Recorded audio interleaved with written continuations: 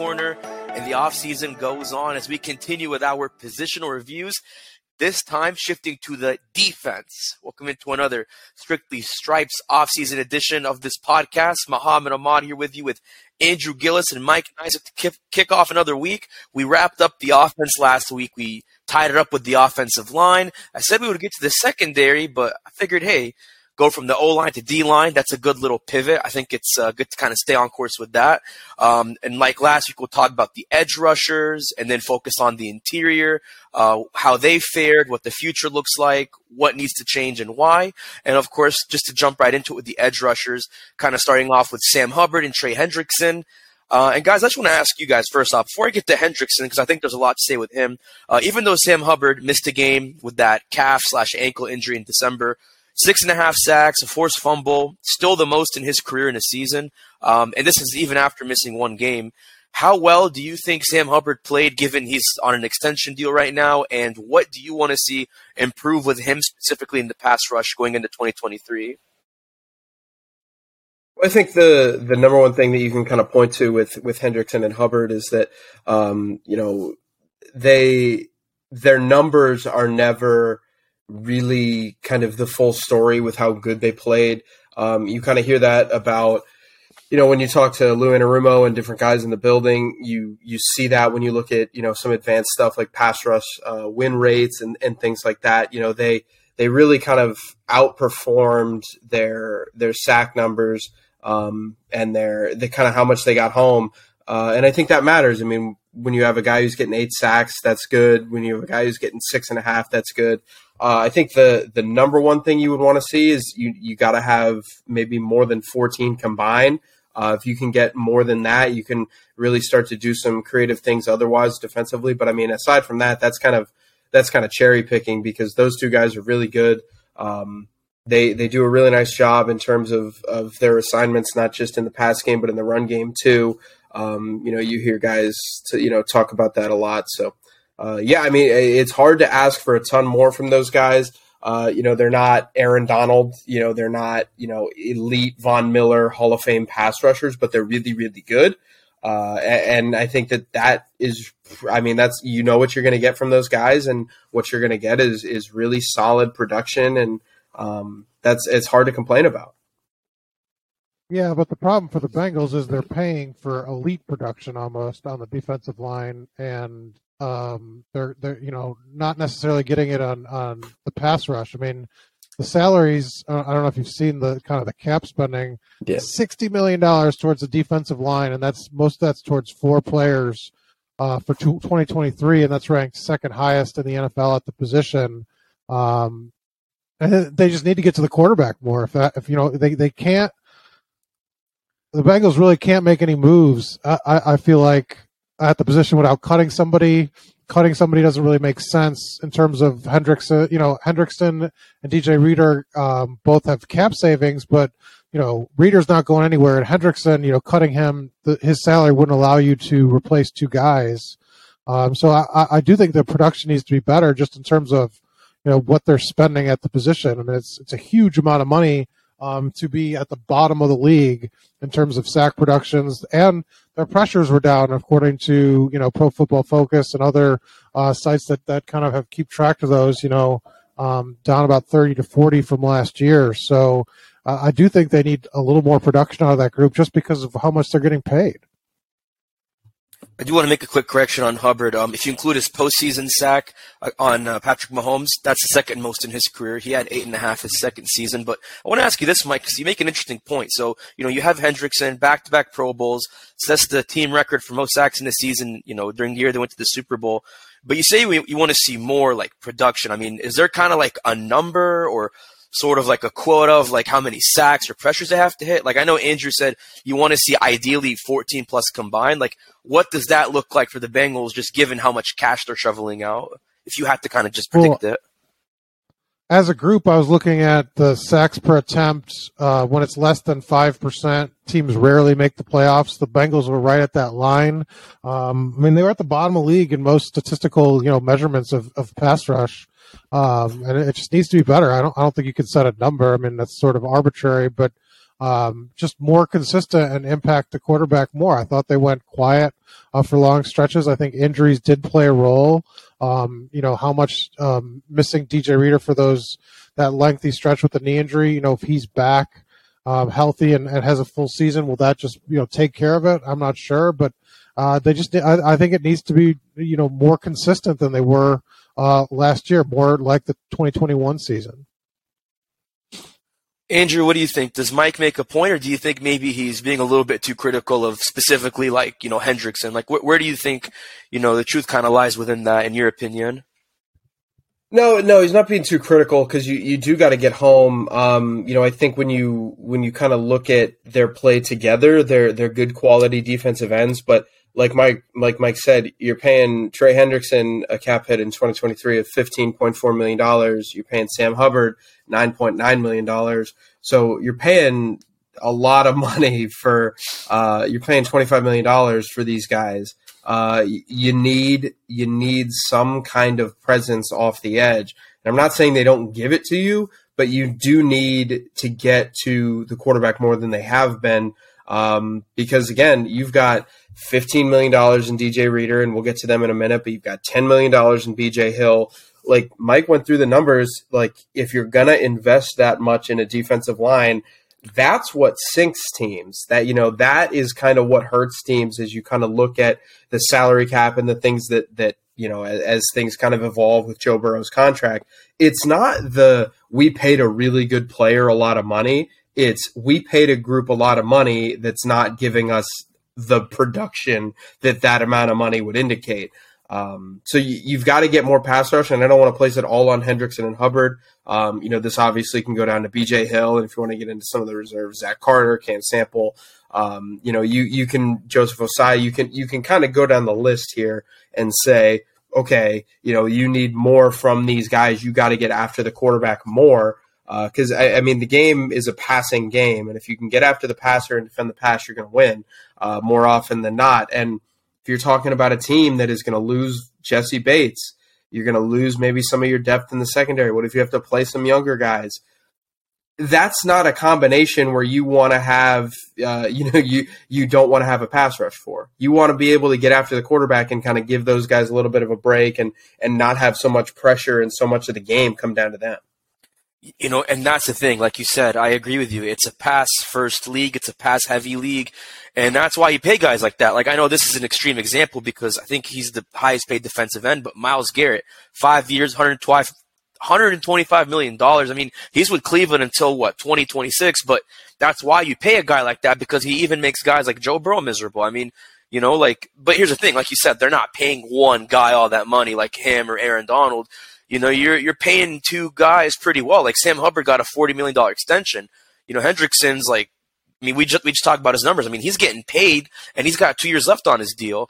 But here's the thing with Hendrickson, though. You have 2 years left with him. Hubbard's going to be there at least through, I think, 2025, according to Spot Track. So Hubbard's not going in it for a while, but with Hendrickson, you got 2 years left with him. I don't want to treat, 2023 as like a make or break year, but to that point, in terms of the draft and or free agency, how much do you start preparing for a potential future without Trey Hendrickson? Because come 2024, with the Joe Burrow extension era that we're in, I don't know if the Bengals can pay him, come that time. So do you start planning for that now? And if so, what does that kind of look like? I think you have to start planning for post anything in a salary cap era, especially one when you're going to pay a quarterback like $50 million. Like you need a constant pipeline of young players that you can replace for cheap, because, you mentioned Hendrickson's deal. We'll get to this when we talked about the interior lineman, but DJ Reader's going into a contract year. That's going to matter. You're paying him $15+ million. You maybe staring down the gun of losing one of the better interior run defenders and interior defensive tackles in the league, and you're going to lose him if you do lose him after 2023. That's not going to help your defensive ends. You got to have a constant pipeline rolling here, because Hubbard's going to make $9 million, then $10 million, then $11 million. Then what happens? Like, is Joseph Osai ready? You still have Cam Sam. Like, you've got to keep a pipeline rolling with these guys, these younger players. That's why it's so crucial to develop 4th and 5th and 6th round picks, because as you develop them, if one guy develops into a starter, great. Then if you need a salary cap crunch, it makes it a little bit easier to swallow if you have to let Trey Hendrickson walk in free agency or let Sam Hubbard walk in free agency. Although as painful as that might sound, that's the realities of the business. Yeah, I mean, and I think Hendrickson is a huge cap. The possibility of cutting him goes up significantly next year. I think he's scheduled to make like 17, and his dead cap money is only 2.5. Correct. So that would mean saving like $15 million. So, I think that you've got to start looking at it now. And I don't know how you're running out of draft capital when you talk about some of these, because they're so limited in what they can do in free agency. But at the same time, I mean, it's now or never, right? I mean, I know Joe Burrow says their window's, forever, but I mean, I'd be all in and trying to get an impact player in terms of a pass rusher. I think defensive tackle you can sort of build maybe for the future, but I'd be all in to try to get, like, if you can get one more pass rusher on this team, I think you'd really, I'd be in good shape in terms of that rotation and trying to impact quarterbacks. You could hope for a bounce back year from those guys as a group a little bit, but I think it would help, and I think it would make this team much more dangerous defensively. And speaking of, touching on the future, before we get into those interior rushers like you guys mentioned, I mean, you mentioned Joseph Osai, you mentioned Cam Sample. People might focus on what Osai did in the AFC Championship, but even then, he had one of the best games of his life. Zach Taylor called his sack on Patrick Mahomes in the regular season, the hustle of the century. How impressed are you guys with Osai? Like, the Bengals, I'd imagine, will rely on him a lot more next year. What was so impressive about him, and what does the ceiling look like for a guy like that? And same with Cam Sample. Do you think Cam Sample needs to show more consistency, or does he kind of have a high ceiling like Joseph Osai? Like, where do you think those guys stand going into next year? I mean, they're rotation players. I don't know necessarily that, they did anything consistently enough to sort of not want to try to pursue somebody that can get to the quarterback more consistently. I think that you need a very specific skill set, and I don't know that those guys did that on a consistent enough basis to sort of say, like, yeah, they're the future. Yeah, right. And I mean, you could never have enough pass rushers. You could never have enough guys that can get after the quarterback. So you need those guys to develop. But yeah, I'm not sure that you have seen a ton from them to say, okay, that guy is a bona fide every down defensive end, or defensive tackle. Like you need some stuff to happen for those guys to turn into that. So yeah, you just haven't seen enough from them right now. So let's imagine a scenario where 2023 rolls around. Trey Hendrickson's a cap casualty, like you mentioned. You save $15 million. Do you let a guy like that walk and just hope that Joseph Osai or Cam Sample could be the next Hendrickson, or do you think that's a bit of a stretch? Or is ideally you have stretch. Go ahead, Mike. Go ahead, Mike. Oh, I was just saying I would think that they would have, next year, if they don't do something this year, they'll be looking for free agent or something. I don't think that they would go into hard to say right now, but I mean in 2 years, unless they make some sort of huge jump, I don't think that they would be the guys next. Yeah. Who are some potential draft picks before we go into a break, like from the edge rusher position? Who do you guys think of that could be that extra piece, like you mentioned, Mike? Like, are there any names from the draft prospects that stick out to you guys? Will Anderson. I think Andrew looked at that today. Will Anderson from Alabama. And one of the guys who I'm fascinated by is defensive end Andre Carter from Army. He's 6'7" and he's 260 pounds, and he's got freakish athleticism. There's a bunch of reasons why this guy is a really unique story. Obviously, there's the Army aspect where there's been the whole fight of him deferring his service, and originally it looked like he wasn't going to be able to. Now it sounds like he just needs a waiver and he's going to be good to play. He's a dark horse to be Army's first round pick since 1947. You're talking about a player who really didn't pop until the last year or two. He didn't really show that he was, this type of caliber player until the last year or two. So I think that I sneakily makes some sense for the Bengals at the end of round 1 because it's a little bit in the Dax Hill mold because, okay, if you can get a guy in there like an Andre Carter and say, okay, all we need you to do right now is rush the passer on third down. You're going to come in and play on the interior on third down, or we're going to take Trey Hendrickson off the field when he needs a breather. You can play him situationally. You get an extra pass rusher in there, and you kind of develop him because you always worry about that if you're talking about a prospect that's kind of like Khalil Mack. I know that's a stretch, but he came from Buffalo. You worry about a guy transferring at that level because not everybody is Khalil Mack. You need some kind of there is a learning curve going from college football to the NFL, especially if you're not going from an Alabama or Georgia, an Ohio State type of school. So I'm fascinated by what happens to him. There's a couple names on the inside. Brian Brzee from Clemson is a big defensive tackle. I think that he can kind of do some fun things for you on the interior. There's a couple different guys. Isaiah Foskey in the second round, third round. I think he didn't really help himself this year at Notre Dame. People kind of thought he was a tweener first-round pick at this time last year, and he didn't come out. Now you got a guy who's Notre Dame's all-time sack leader. He's really productive, but he's not going to be the worry that I would have if I was the Bengals is that he's not going to be your number one, oh, my God, this guy's getting 14 sacks a year, which it kind of sounds like you need. And it kind of say, everybody wants, but if you're going to lose a Hendrickson in a year or two, you need somebody to come in and play really well and be able to put up 8, 9, 10 sacks. So there's a lot of interesting names that you can kind of monitor here. And I think I'm starting to think of defensive end as a little bit not as pressing as the offensive line position, specifically the offensive tackle position, because at offensive tackle, you might need somebody to play week 1 if La'el Collins isn't going to be ready. Like, you're going to need some immediate help there. With defensive end, you got Sam Hubbard and Trey Hendrickson there. You're chilling for 2023. Now, obviously, injuries can happen and things like that, but you're good for 2023. Beyond, we'll see. So I think you can really sit at a best player available type position, and if you think Andre Carter or one of these guys can come in and you got to use them as a development year, so be it. That's a good analysis. Mike, anything to add to that? Just that I view it as you don't want – they've been drafting kind of developmental prospects up front for the last couple of years, and I think they want somebody that if they, you go for a pass rusher, get somebody that could make an impact now.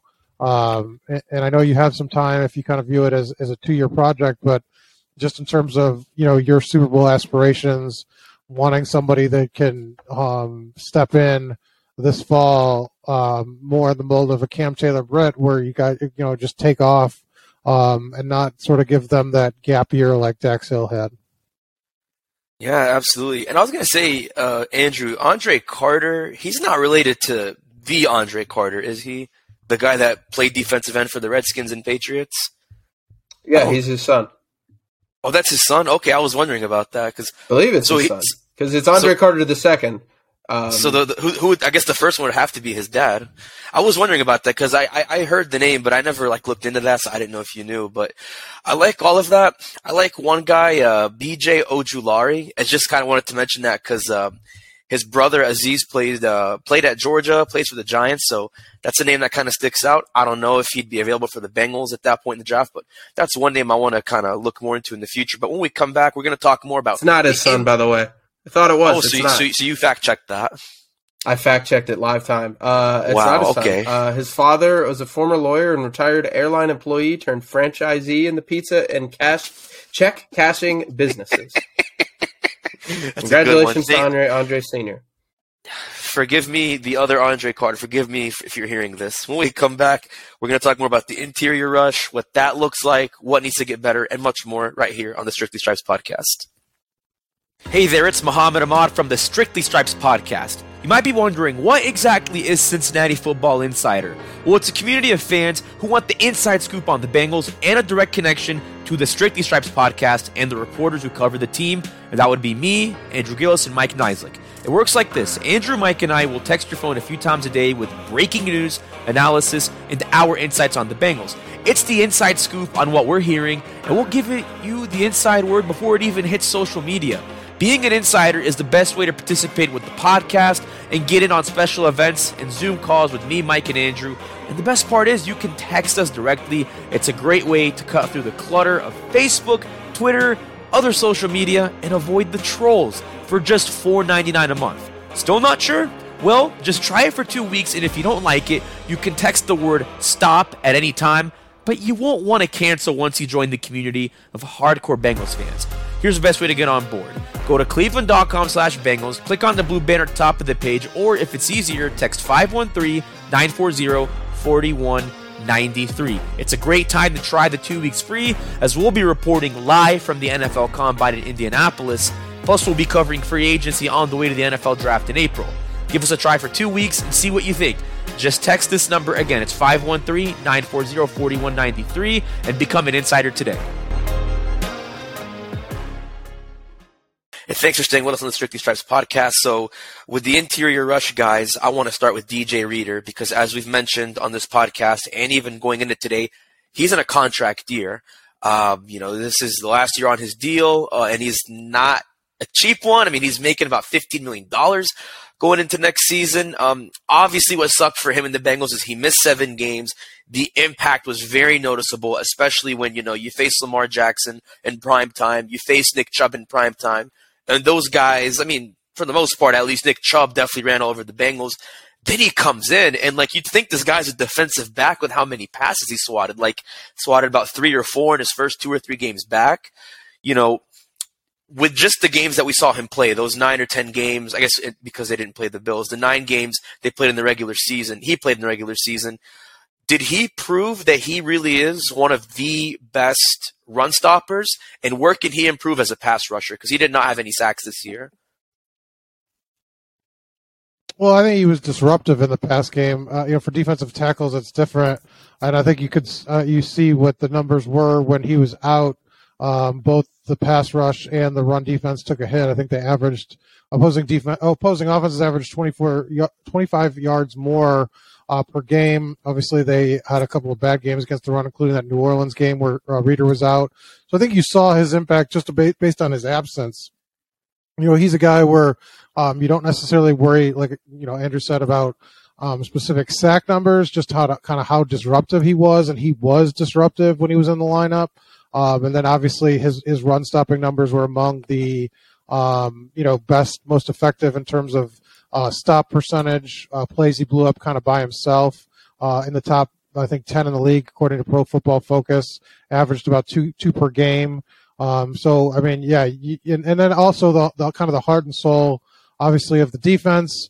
You wonder how healthy he was. He was on a kind of load management plan after that injury with the knee.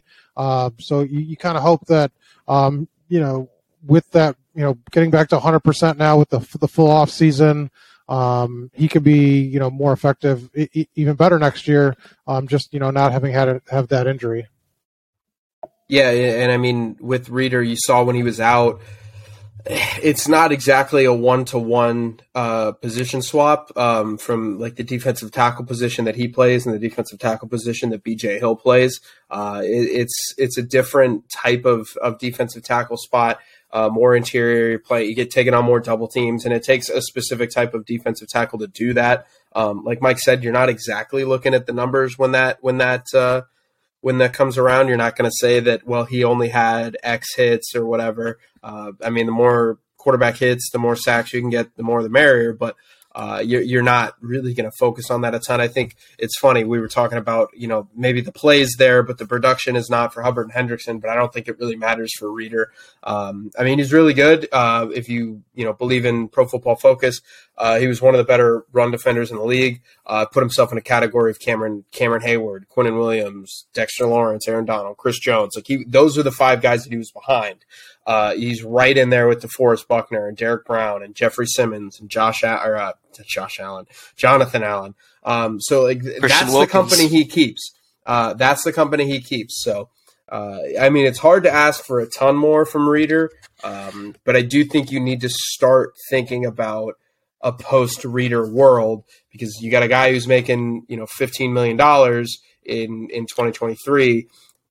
I don't know how much you want to be paying a guy or a defensive tackle $15 million when Joe Burrow is making 50, and is T. Higgins here? Is Jamar Chase here? You're going to have to make some decisions about how you want to construct your roster, and he's going to be one of them. And let's be fair, I mean, for as well as he's playing, he's closer to the age of 30. And I think at that point, at least for defensive tackles, especially with how much he's been through physically, like, you can't see a drop-off there. So do the Bengals want to pay for that and invest in that long term?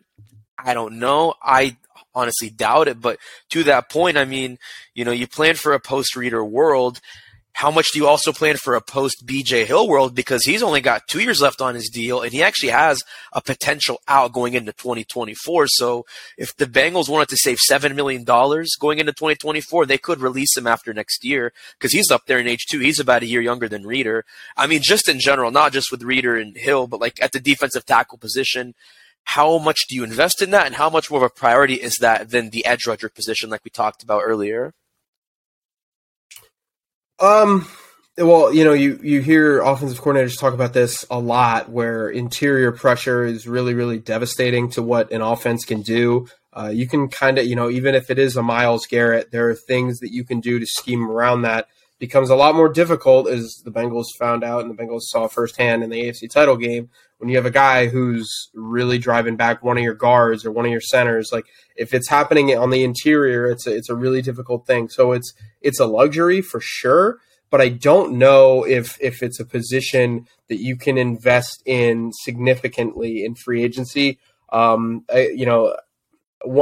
we can get into this in a way later conversation, but my philosophy is you need as many draft picks as possible if you're going to pay a quarterback. And like Mike said, you kind of run out of options. You run out of like significant draft capital to use a player or to use on a player. But I don't know if defensive tackle is a position that, if you're going to pay, if next year you go into the year, you're going to pay Trey Hendrickson and Sam Hubbard a combined $27 million. BJ Hill's making another 10. You're going to invest a first round pick in a defensive tackle after that. That feels like a lot. That feels like a lot of investment going into defensive tackles. So this to me feels like you can miss some mid-round picks, and you need some development from some of your younger guys, because I'm not sure that you're going to be able to afford all of it. And I mean, afford all of it with real dollars and afford all of it with actual draft picks. Yeah, I agree. With that, it's just go ahead. You're running out of money, running out of draft picks. I mean, they don't have any extra picks this year. So they're in a bit of a bind to try to reload that defensive line. You might be looking at trying to get, if you're looking for depth, a veteran that kind of gets cut late, that might be, get a deal. I mean, those are some of the things they'll have to consider at both spots to try to be savvy, because they don't have an unlimited budget and don't have tons of picks. They only got the 7.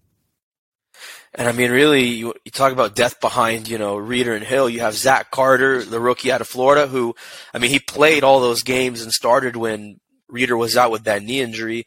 I don't think he was bad. I think he has a lot of growth that he has to have, but he started showing that, I think, in the second half of the year when he became more of a rotational player. I mean, he played in the playoffs too, and I think he was as effective as he needed to be, although I think he needs to be more effective if the Bengals want to lean in on him in the future. If, like you said, they don't have much draft capital, if they want to look at him and say, we want to put more stock into Zach Carter, that's going to have to happen. But I think it will. I think he has a good ceiling with where they drafted him in the 3rd round.